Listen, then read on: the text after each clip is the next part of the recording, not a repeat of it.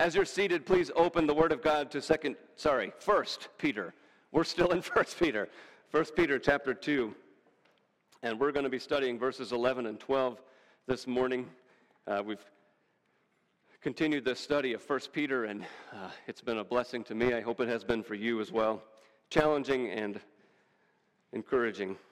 1 Peter chapter 2, and beginning in verse 11, Beloved, I urge you as sojourners and exiles to abstain from the passions of the flesh, which wage war against your soul. Keep your conduct among the Gentiles honorable, so that when they speak against you as evildoers, they may see your good deeds and glorify God on the day of visitation. Father, we pray that as we come to your word, that you would visit us with your Spirit, as he would work through your word in our hearts and minds to change us. We pray this in Jesus' name. Amen. Well, to much of the world, Americans can be pretty recognizable when we travel. Some of you know what I'm talking about. People in other countries say they can easily pick out Americans in their country, in their own country in particular, but even when people from a different country travel to another country and they see Americans, they can still pick us out, even in other people's cultures. And some of that is just cultural differences that aren't bad things. One of the giveaways that I've been told is it's just a dead giveaway for an American is running shoes or tennis shoes or sneakers or whatever you want to call them. Apparently, Americans tend to wear running shoes when we're traveling. And why not, really? They're comfortable, right? When you're traveling, you're usually doing a lot of walking around. It makes sense. So it's not a bad thing. Another giveaway, apparently, for Americans is that we're known for smiling a lot. Yeah. Thank you, Barry. Again, how would that be a bad thing? It's not, right? It's not a bad thing. It's just apparently different, something that Americans are known for. Another common one is that Americans really like ice in their drinks. Right? Apparently, it's a little funny for people that Americans, when they walk into a restaurant, expect a glass of water to come automatically. They expect it to have ice, and they expect it to be free. That's apparently funny. But other ways can stem from just not being aware of differences in culture or putting out the conception that Americans just don't care about differences in culture. In my time in the Air Force, I traveled to two different countries in particular, South Korea for 1 year and Germany for a couple of weeks. And obviously, I became a little bit more acquainted with the customs in South Korea being there for a year than Germany in a couple of weeks, but the differences are pretty big between those countries. One thing that helped to avoid some of those stereotypes was having those mandatory briefings where you learn certain things about the culture. So you don't just barge out there and start acting American in the middle of Korea or Germany. Learning short phrases can be helpful. Hello, goodbye, thank you, certain norms. In Korea, you don't hand somebody something like this. You use two hands, or you support a hand and your arm and give someone something like your debit card if you're buying something. In certain parts of Korea, you don't hand them your debit card until you're done haggling over the price, right? You don't want to just give them your card and then they'll charge you the full price. But in Germany, stores would prefer that you deal in cash, oftentimes, rather than a debit card. And don't try to go pick anything up on a Sunday, because by law, most stores are closed on Sundays. Yay. Don't jaywalk in Germany. Always use a crosswalk. But in Korea, we just walked all over the streets and wherever we wanted to. So those are all fine. Those are no problem. There are no issues with those types of things. Some things are just different or normal to them and not normal to us. But some things are moral or conscience issues. Some things cause us to pause, and that was true in South Korea for me. I enjoyed being there. I didn't enjoy being there without my family. That was the unaccompanied tour part. You left your family behind for a year to go there, so I didn't like that part, but I tried to take some time to enjoy different parts of South Korea. If you ever happen to find yourself in Seoul, the capital, visit the Seoul Tower. That was nice. It's a radio and TV broadcast tower, but it has a restaurant and an observatory. It's great views if you happen to find yourself in Korea. But there were some parts that I intentionally did not go experience because of a moral or a conscience issue. One of the commonly highly recommended sites to see is to go to one of the more than 900 Buddhist temples in the country. And the temples are usually very beautifully designed. They're constructed in very scenic locations. There are festivals that bring elaborate decorations. And really just God's blooming creation all around is I'm told it's breathtaking at certain times of the year, some of these temples. And some of them are some of the buildings themselves are amazing. Some of them are built with no nails or glue or anything holding it together, just good engineering and construction. So they're highly recommended by people that have been to them. But I intentionally avoided them because of what you're supposed to do when you visit them. It's not just respectful to remove your shoes. It's not just cleanliness. There is an element that's not spoken necessarily when you visit the temple, but you do remove your shoes, and part of that is because of the belief in karma, that you can bring in uncleanness that you've tracked in from the ground, not dirt or things, but an unclean karma that you could bring into the temple. When you walk into the temple, there is a Buddha statue right at the entrance, and you are supposed to bow to the Buddha statue. When you're there are certain rules that are polite, but before you leave, you're expected to give a donation of money. And then again, at the Buddha statue, you bow, and then you walk backwards going out of the temple so you don't turn your back on the Buddha. Now, some of that seems maybe just not all that important, right? Just little things that you got to do so you can see the inside of the temple and all the sights. But for me, when I was there, I saw all of that as just being a little too accepting and supportive of the teachings of Buddhism, giving money to support the teachings and bowing and different things. So I just didn't go. I decided not to go. There were plenty of other things to do and places to see, but I thought for me it was important to remember that I'm not just an ambassador from America, but for Christ. So because of my convictions, I had to choose either between going and resisting, and putting up a front to show I don't believe any of this stuff, or I could just abstain from going. And really what I was thinking might happen was I thought that I might go and I might just kind of give in, and just so I could see the inside of the temple, right? I would just minimize the reservations, dismiss your conscience, compromise because of a desire to see what's inside. But that's dangerous to do that to your conscience, isn't it? So listen, brothers and sisters, the point of all of that is that that's what life is going to be like for us in this world. We have a homeland. We're part of a nation of people, as we saw in previous verses. We are a new race of people, and it's no longer the country that we're born in physically. It's no longer the place where our citizenship is physically. We live here in this world as foreigners, as Peter calls us here in our verses, sojourners and exiles. One day we're going to go home forever, and we count the days to when Jesus returns or calls us home through death. But until then, we live here in this world temporarily. And God has given us all kinds of things to enjoy and to be thankful for. We eat the food, we work, we live, we do all the things we do while we're here. But there are many things that we should not do, that we should abstain from, because we don't want it to violate our conscience or to draw us away from the mission that God has for us here.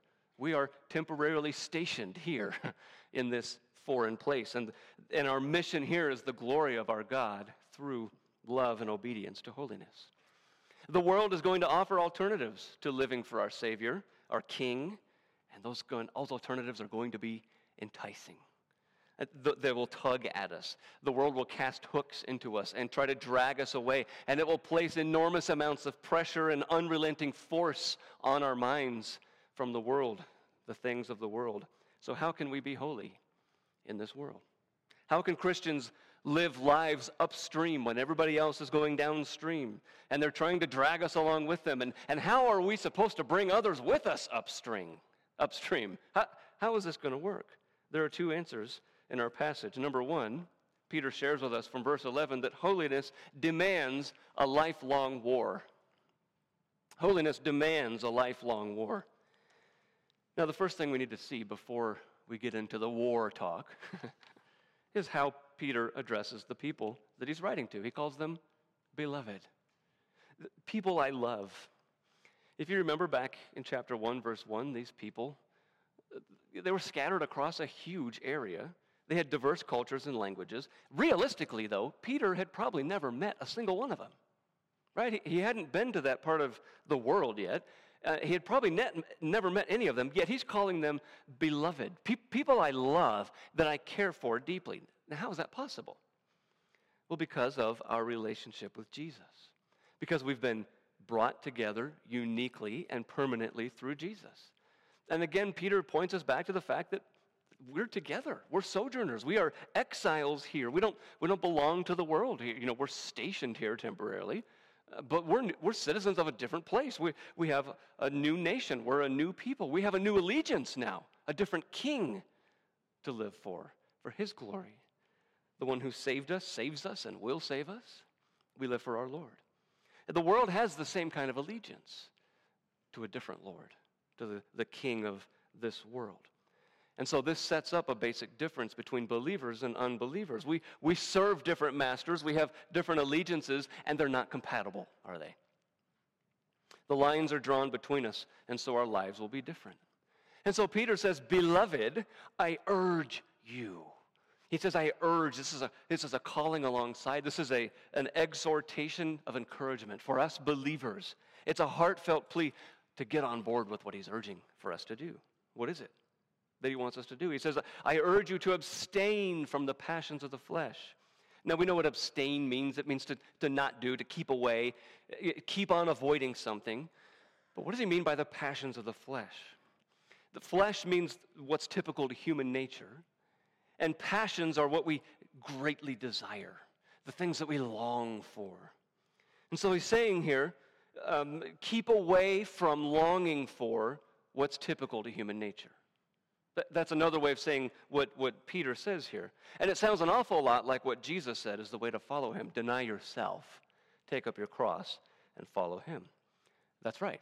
That's what we are to be doing. Deny or abstain from what might come naturally to us in the world for the sake of following Jesus. So that's what Peter leads this passage with. Now, why doesn't he just come out and just give us the command? Why does he give us this plea, this urgent plea?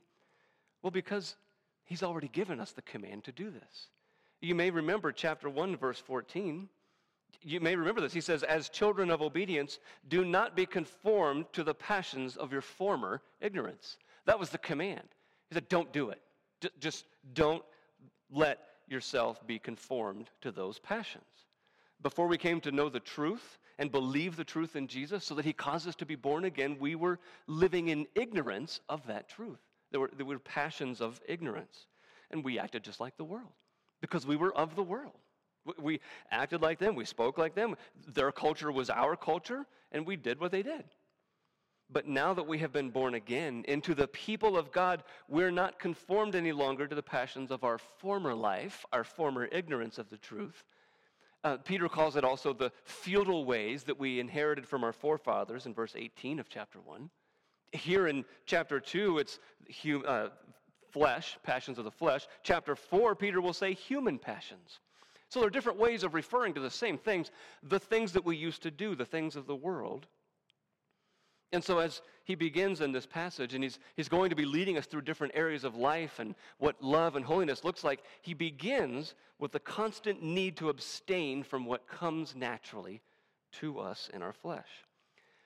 Now, the first things we probably think about are sin, evil things. Let's stay away from all those things. Okay, that's pretty obvious. But the word is not actually confined only to really bad things or sin, bad, evil stuff. Sometimes our passions, our strong desires can be for good things, can't they? We can really want something good. But when our strong desires become strong desires for the wrong reasons, or when our strong desires overcome our desire to please the Lord, even desires for good things can become wrong. They can become fleshly passions that are not leading us to glorifying the Lord. That's why Peter is warning us about the dangerous fleshly passions that should be abstained from. If our desires are for good things, then we need to make sure that they arise from spiritual passions for our Lord, the desires to love and obey him. And they need to be constantly motivated by His glory, by His greatness, not ours, right? So all of our passions, all of our strong desires, we need to evaluate the source of them. You know, when we really want something, we're really looking forward to something, we're longing for something, we need to stop and think, now, where is that coming from? Why do I want that so much? And this is where we start to understand the war aspect of what Peter says here. He says, these passions of the flesh wage war against your soul. The meaning of waging war here is actually the word for soldiers. And they're waging a long-term campaign of war against your soul. This is strong language he's using. This isn't just a battle. He says, this isn't just a little skirmish here and there. This is all-out war by soldiers of passions fighting against your soul. See, because we've changed sides from the world to the Lord, our flesh that craves being like the world and enjoying those fleshly passions fights against us ourselves. It fights against our own souls with overwhelming passions. And those passions are the soldiers that are constantly battling against us. They're constantly fighting and trying to draw us in. And it's amazing. Your flesh craves what would ultimately kill you because that's all it knows. Sin and death. That's what the flesh knows. And so we will have skirmishes. We will have scuffles where temptation gets concentrated in a certain area.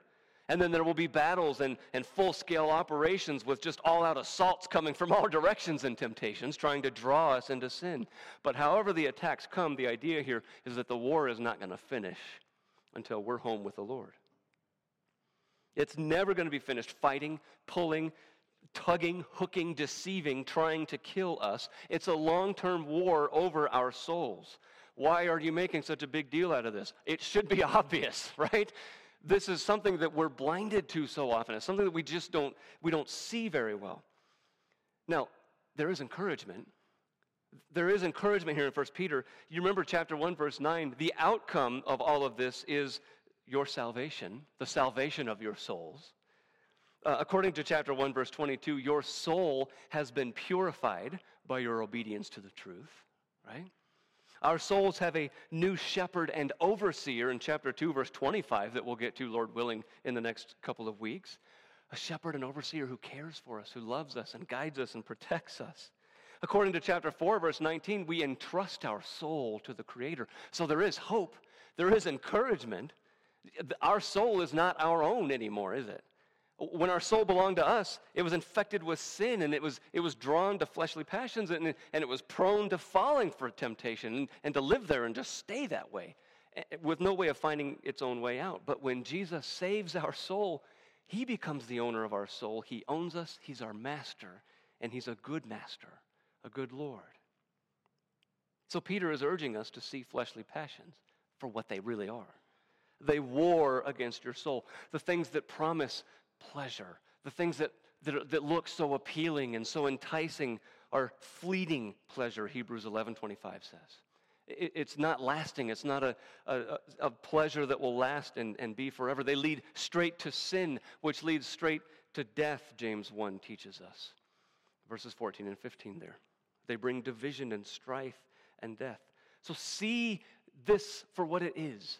The fleshly passions, they're not just little things that won't hurt us and that don't hurt anybody else. It's sin.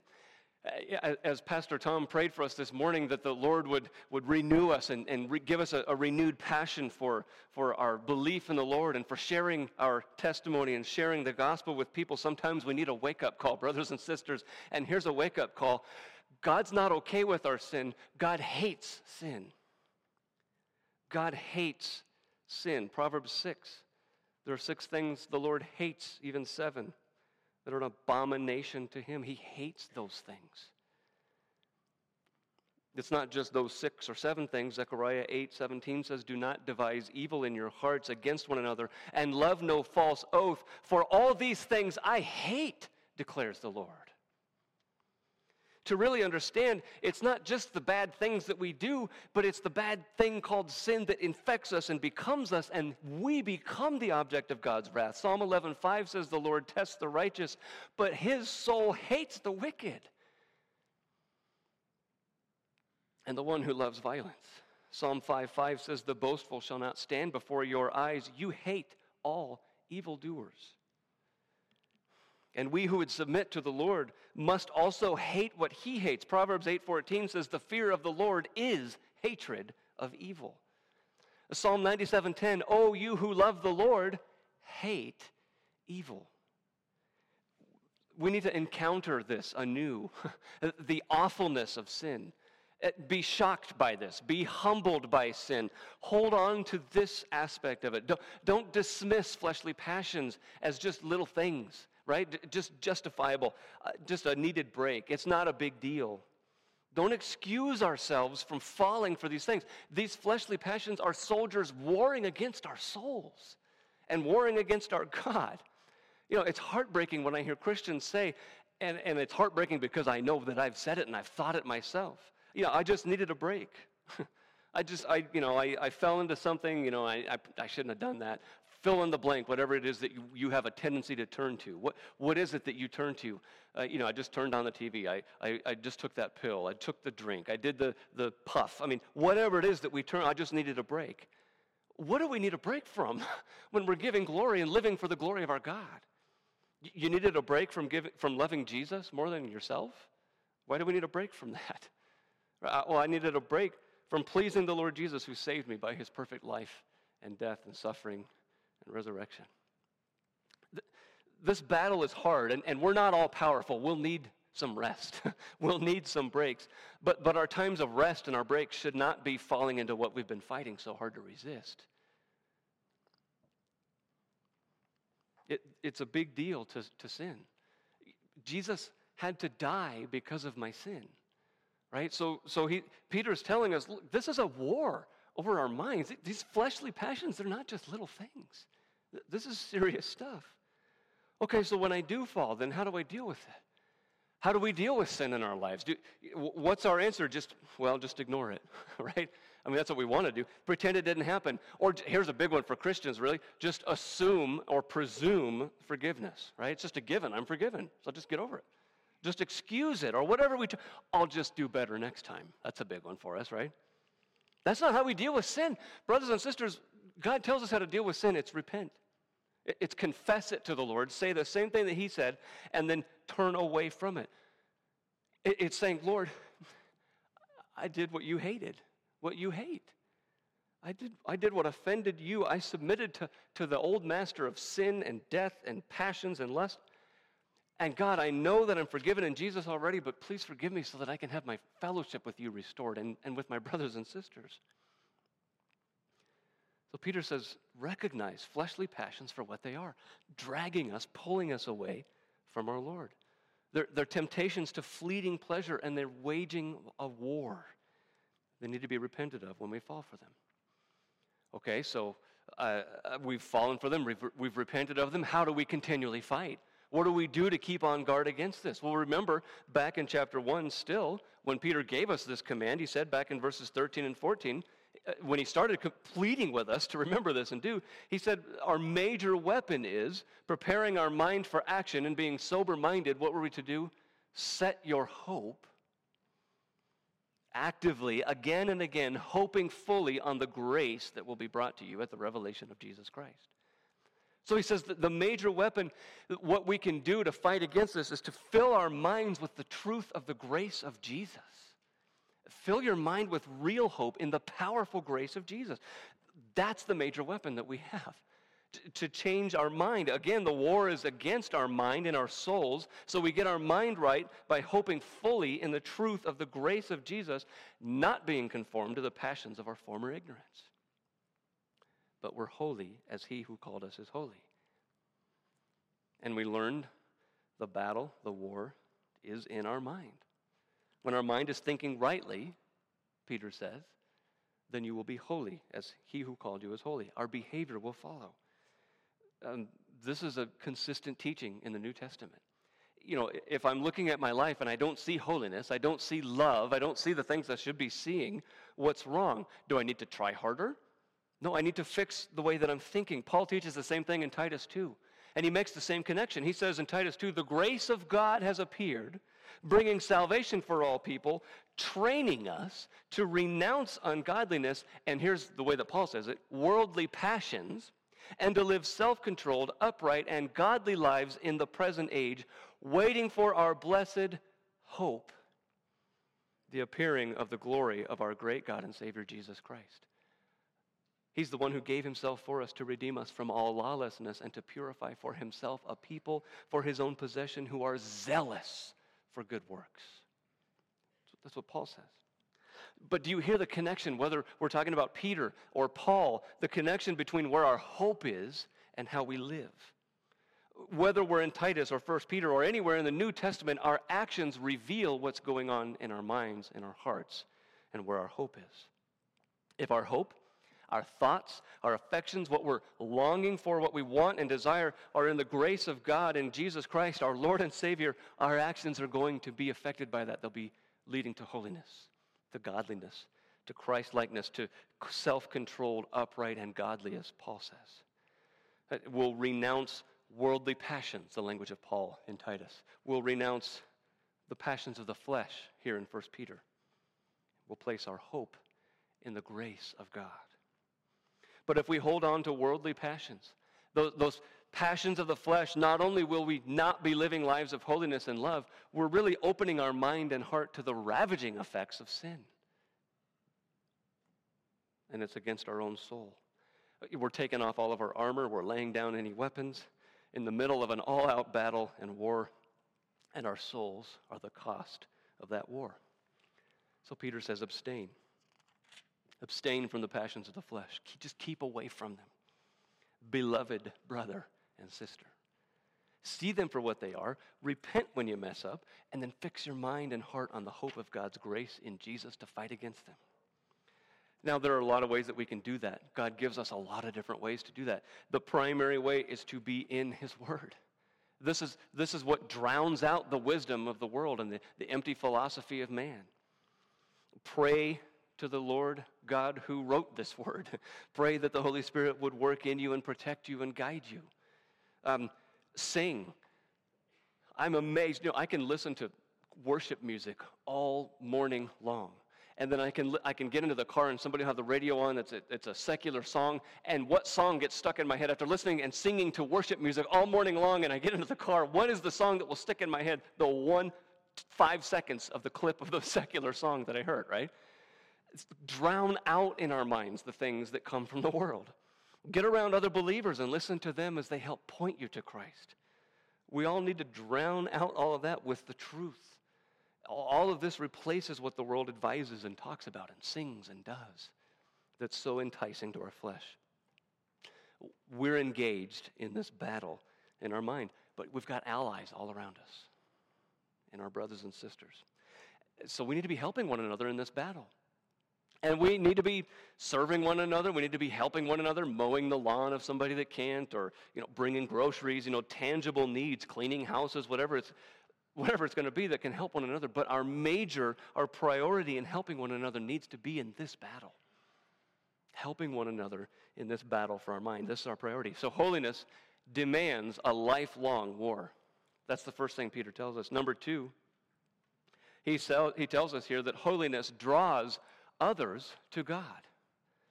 He says in verse 12 that holiness draws others to God. Now these two verses may not appear to be related in our English translations, but in the Greek they're actually just one sentence, and this word keep is a present participle. So it says, I urge you to abstain from the passions of your flesh, which war against your soul, keeping your conduct among the Gentiles honorable. Peter's actually, it's a continuation of thought that it shows the outcome of the war that you're waging in your mind. As we said, your actions, your words betray the state of the war that's going on in your mind. So how are you doing in that battle? That'll come out in the way that you speak and act. So as you abstain from the passions of your flesh, you will be keeping your conduct among the Gentiles honorable. That's the sense. We will be those characterized by conduct that is honorable. The word honorable there is the word for something good. It's beautiful, it's profitable, it's good and excellent. That's what our conduct is. In the Greek, he could have chosen the word agathos, which is qualitatively good, but it doesn't always look all that good. It's like going to the dentist, right? That's a good thing to do, but it doesn't always feel very good. It doesn't always seem like a good thing, right? That's the word agathos. But there's this word that Peter uses, which is kalos. And it also means qualitatively good. It is a good thing, but it also has the appearance of goodness and beauty and honor and attractiveness. So he says your conduct is attractively beautiful and good when you're not falling for fleshly passions.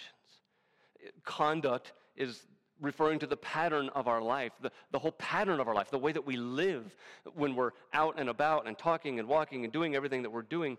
We're not just doing something good once in a while.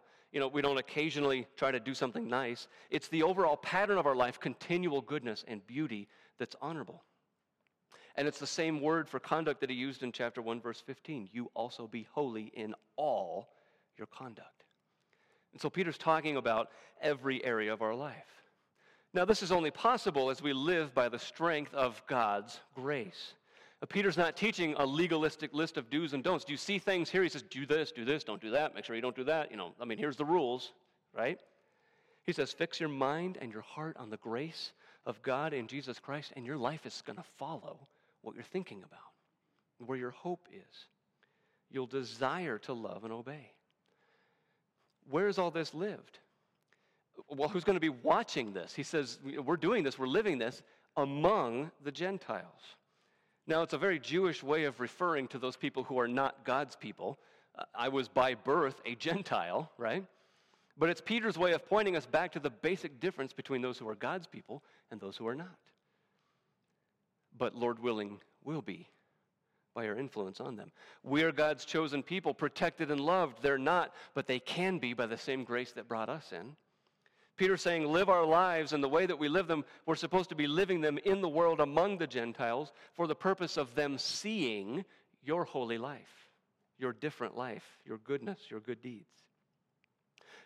Really, Christians shouldn't be going out building convents where we huddle together in our little compound and, we be Christians to each other and just, the world can just do whatever it does.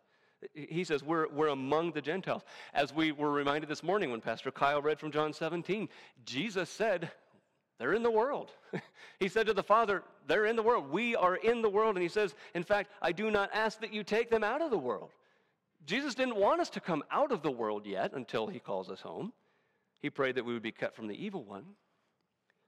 He prayed for our protection, but not our removal. But if we are going to follow the passions of our flesh, well, then we're not going to be protected from the evil one because we're getting outside of what the Lord wanted for us and how he prayed for us. Keep them away from the evil one. Well, I'm going to keep them from the evil one, but they keep heading back to the evil one, right? They keep getting dragged off into those things. So we're in the world, we're living among the Gentiles, but we abstain from the passions of the flesh, which leads to or results in keeping our conduct beautifully and attractively good, so that when they speak against you as evildoers, they may see your good deeds, same word, and glorify God on the day of visitation. The goal here is that no matter what they say, in the day of visitation, that means when God gives them the opportunity, he visits them with the gospel, he brings them the truth, they will remember those of us who have believed the gospel and our changed lives of honorable conduct, and they will glorify God. That glorify God means to honor, to adore, to worship God. Unbelievers can't do that. So Peter's talking about them being converted because God has visited them with the truth after they've seen the lives of holy Christians living different lives.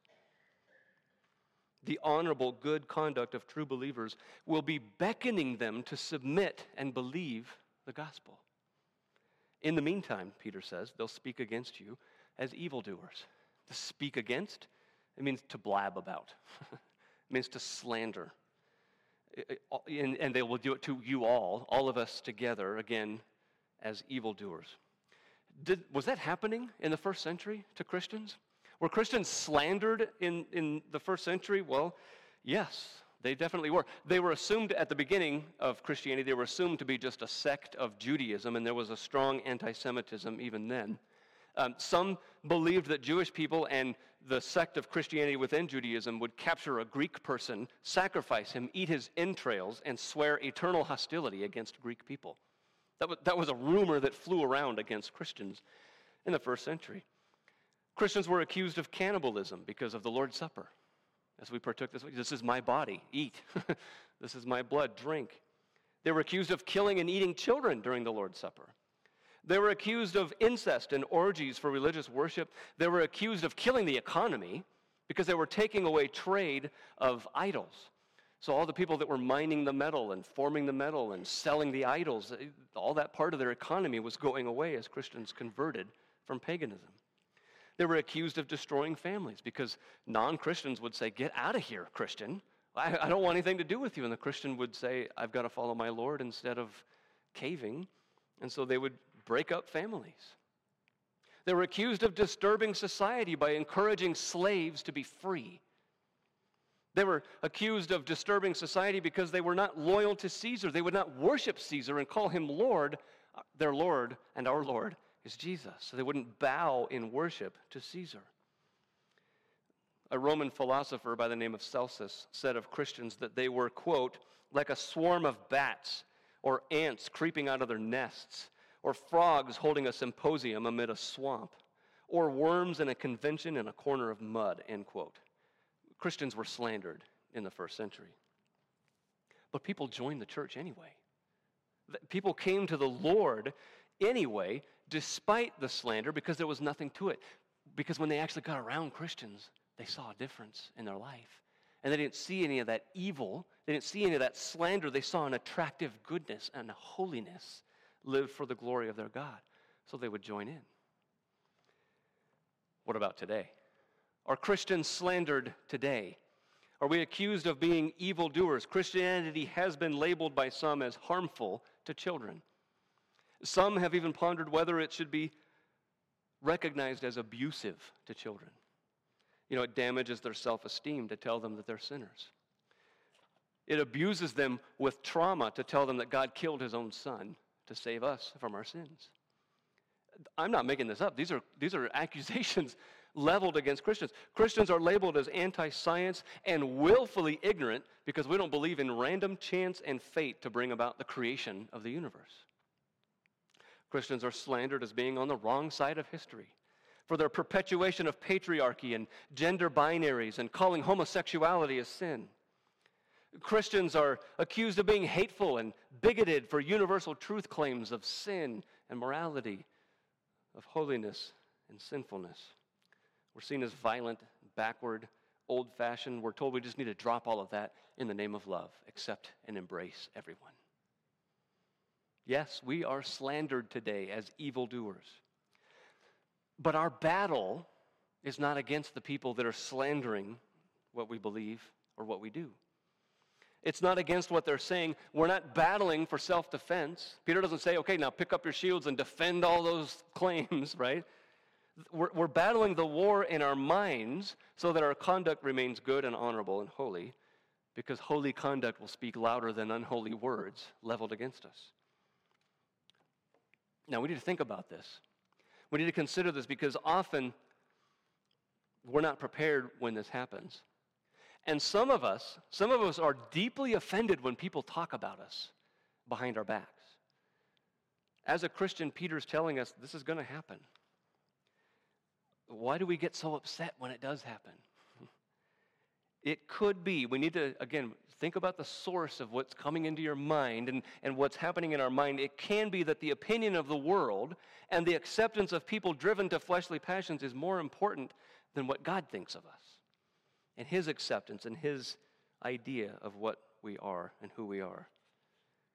Maybe we care more about what people think than what God thinks and his glory. Our Lord bought us. Our Lord owns us because of Jesus. Now we live for him, not for the sake of others' opinions. We will be slandered and maligned. So don't live for the sake of other people's opinions in fear of what they might say. Some of us fall on the other side. We couldn't care less what anybody says. Right? I'll do what I darn well please. Right? But again, the same question comes. Why or why not? many times, whatever I darn well please is a cover or an excuse for not taking seriously the fleshly passions, falling into sin or temptations. I don't care what other people think. I'll drink, I'll curse, whatever it is, I'll just do it anyway because I don't care what anybody else thinks. I don't answer to them. And you're right, you do not answer to them, but we do answer to the Lord for whether we obeyed this grand command to be holy in all of our conduct for His glory. And part of bringing Him glory is other people seeing our holy life and being attracted to the gospel. Some of the people who watch you may have been driven to submitting to Him if they had seen that necessary change in your life. Now, again, we don't live as man-pleasers. We don't go around trying to make everybody happy and bowing to every whim of culture in sin. We don't worry about what everybody else thinks, all the slanderous things they will accuse us of, all the mean things that they're going to say. We don't live our lives for their opinion, but we live our lives for what God thinks. And we fight the battle against sin and fleshly passions in our mind, and that comes out in our words and actions as good and holy conduct. And God will use that for His glory. Isn't that what Jesus said in Matthew 5:16? Let your light shine before men. Why? So that they may see your good works and glorify your Father in heaven. This was Jesus' idea. Holiness draws others to God. That's the hope of a believing wife with an unbelieving husband. Here in 1 Peter chapter 3. He says, the unbelieving husbands may be won without a word by the conduct of their wives when they see your respectful and pure conduct. That's what we're after. We're after the glory of God, but what brings glory to God is when sinners repent and believe in Him. Now, what may happen instead at times is chapter 3, verse 16 of 1 Peter here, where we're slandered rather than people coming to Jesus, and they just are shamed in the end. But God will be glorified even by that. What may happen is chapter 4 of 1 Peter, verses 4 and 5, where they malign us for holiness instead of coming to Jesus, but they will give account to Him who is ready to judge the living and the dead. And that will glorify God also. But this is the consistent teaching of the New Testament, that our conduct shows where our mind is and where our heart is and where our hope really is. Jesus said it. Peter said it. James talks about it in James 4. He says, why do Christians fight? Where do quarrels come from among you? It's because their passions are winning the war in their mind. That's when fights happen. I want something, and I want something so much I'll sin to get it. Or I want something so much that if I don't get it, then I'll sin, right? There's this inseparable link between our mind, our thoughts, our beliefs, our affections, what we hope in, what we want, and what comes out in our mouths and what comes out in our actions. Do we long for God's glory or for our own? Paul says it another way in Galatians 5. If you'll turn there with me, we'll close with Galatians 5. So we can see it by Paul, yet another way, what Peter's talking about. And this battle that we're engaged in, Galatians 5, beginning in verse 16.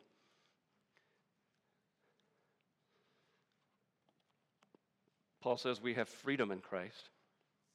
Stand firm, therefore.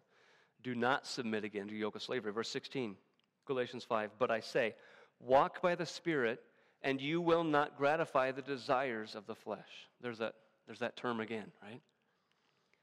For the desires of the flesh are against the Spirit, and the desires of the Spirit are against the flesh, for these are opposed to each other, to keep you from doing the things you want to do. The things you want to do are glorifying the Lord. The things that we want to do is worshiping Him and adoring Him and living those lives of holiness and love. But if we can't do that if we're just falling for the flesh and the passions of the flesh. But if you are led by the Spirit, you are not under the law. Now, the works of the flesh are evident.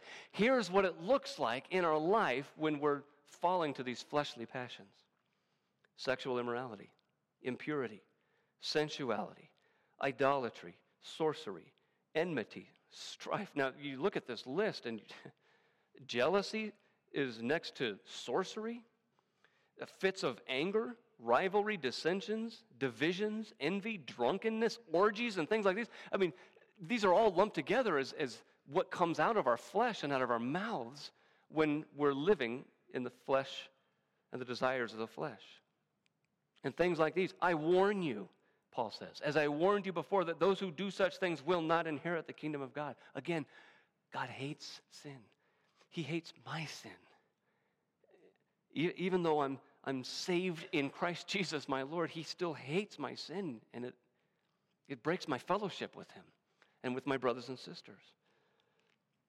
But when our mind is in the Spirit, when our mind is set on the grace of God, when we're walking by the Spirit, verse 22, but the fruit of the Spirit within us, what comes out is love, joy, peace, patience, kindness, goodness, faithfulness, gentleness, self-control. Against such things there's no law.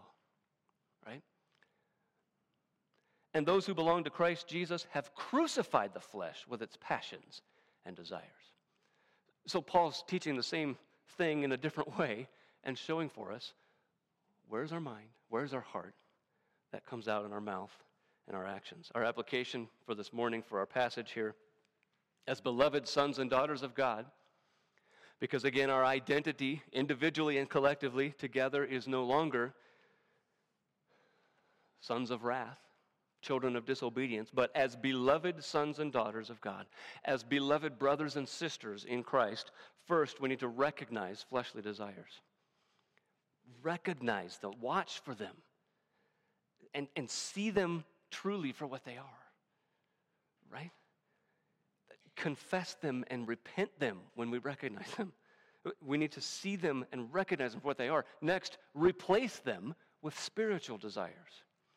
The things that are above, where Christ is, in the heavenly places, on the grace of God who has saved us. Replace those fleshly desires with spiritual desires. What we really long for and hope for is how we'll act and how we'll speak. The things above, the Spirit, Jesus. Replace the fleshly desires with spiritual desires. Finally, realize the impact of this in your life and in others. When you do this, your life will change. But it's not for your glory, it's for your Savior's glory who's doing it in you. And it's not for everybody else to see and be amazed at you, it's for everyone else to see and be amazed at God and the grace of Jesus who does this. This will change the life of our brothers and sisters around us as well. That's how we live for the glory of God. That's how we live holy lives. That's how we live lives of love for the people around us. Father, thank you for your word. Thank you for your truth. God, we praise you for the grace of Jesus Christ. Lord, sin is so revolting to you. Lord, you cannot be in the presence of sin. You are holy and you are perfect. God, so often we turn our back to you and we turn back to fleshly passions and we turn back to sin and we turn to the wrong things of this world. Father, we confess that. We pray that you would work in us to repent from that. Lord, to turn away from those, to turn to the actual, real, eternal good in Christ Jesus our Lord, in your grace. God, the things of the world can be so attractive to us. They can be so pulling on us and tugging at us constantly. But Lord, I pray that you would help us to keep our minds right, that we would keep our minds focused on things above, where Christ is, things for salvation, things that are pure and lovely and true, God, things that lead to holy lives. Father, we know that this will change us. So God, I pray that even as we pray for these things to be true in our lives, that you would protect us from pride that might swell up, God. That we know more or that we start to act better or we do things that people might notice. God, I pray that you would make us and keep us humble before you and that those things would bring glory to you. And Lord, all things will be done for your glory. Lord, make us better at living this kind of life, thinking this kind of way, loving in these ways, Father. We ask this because we can't do it on our own. And we give you the glory and the credit and the praise and the worship. In Jesus' name, amen.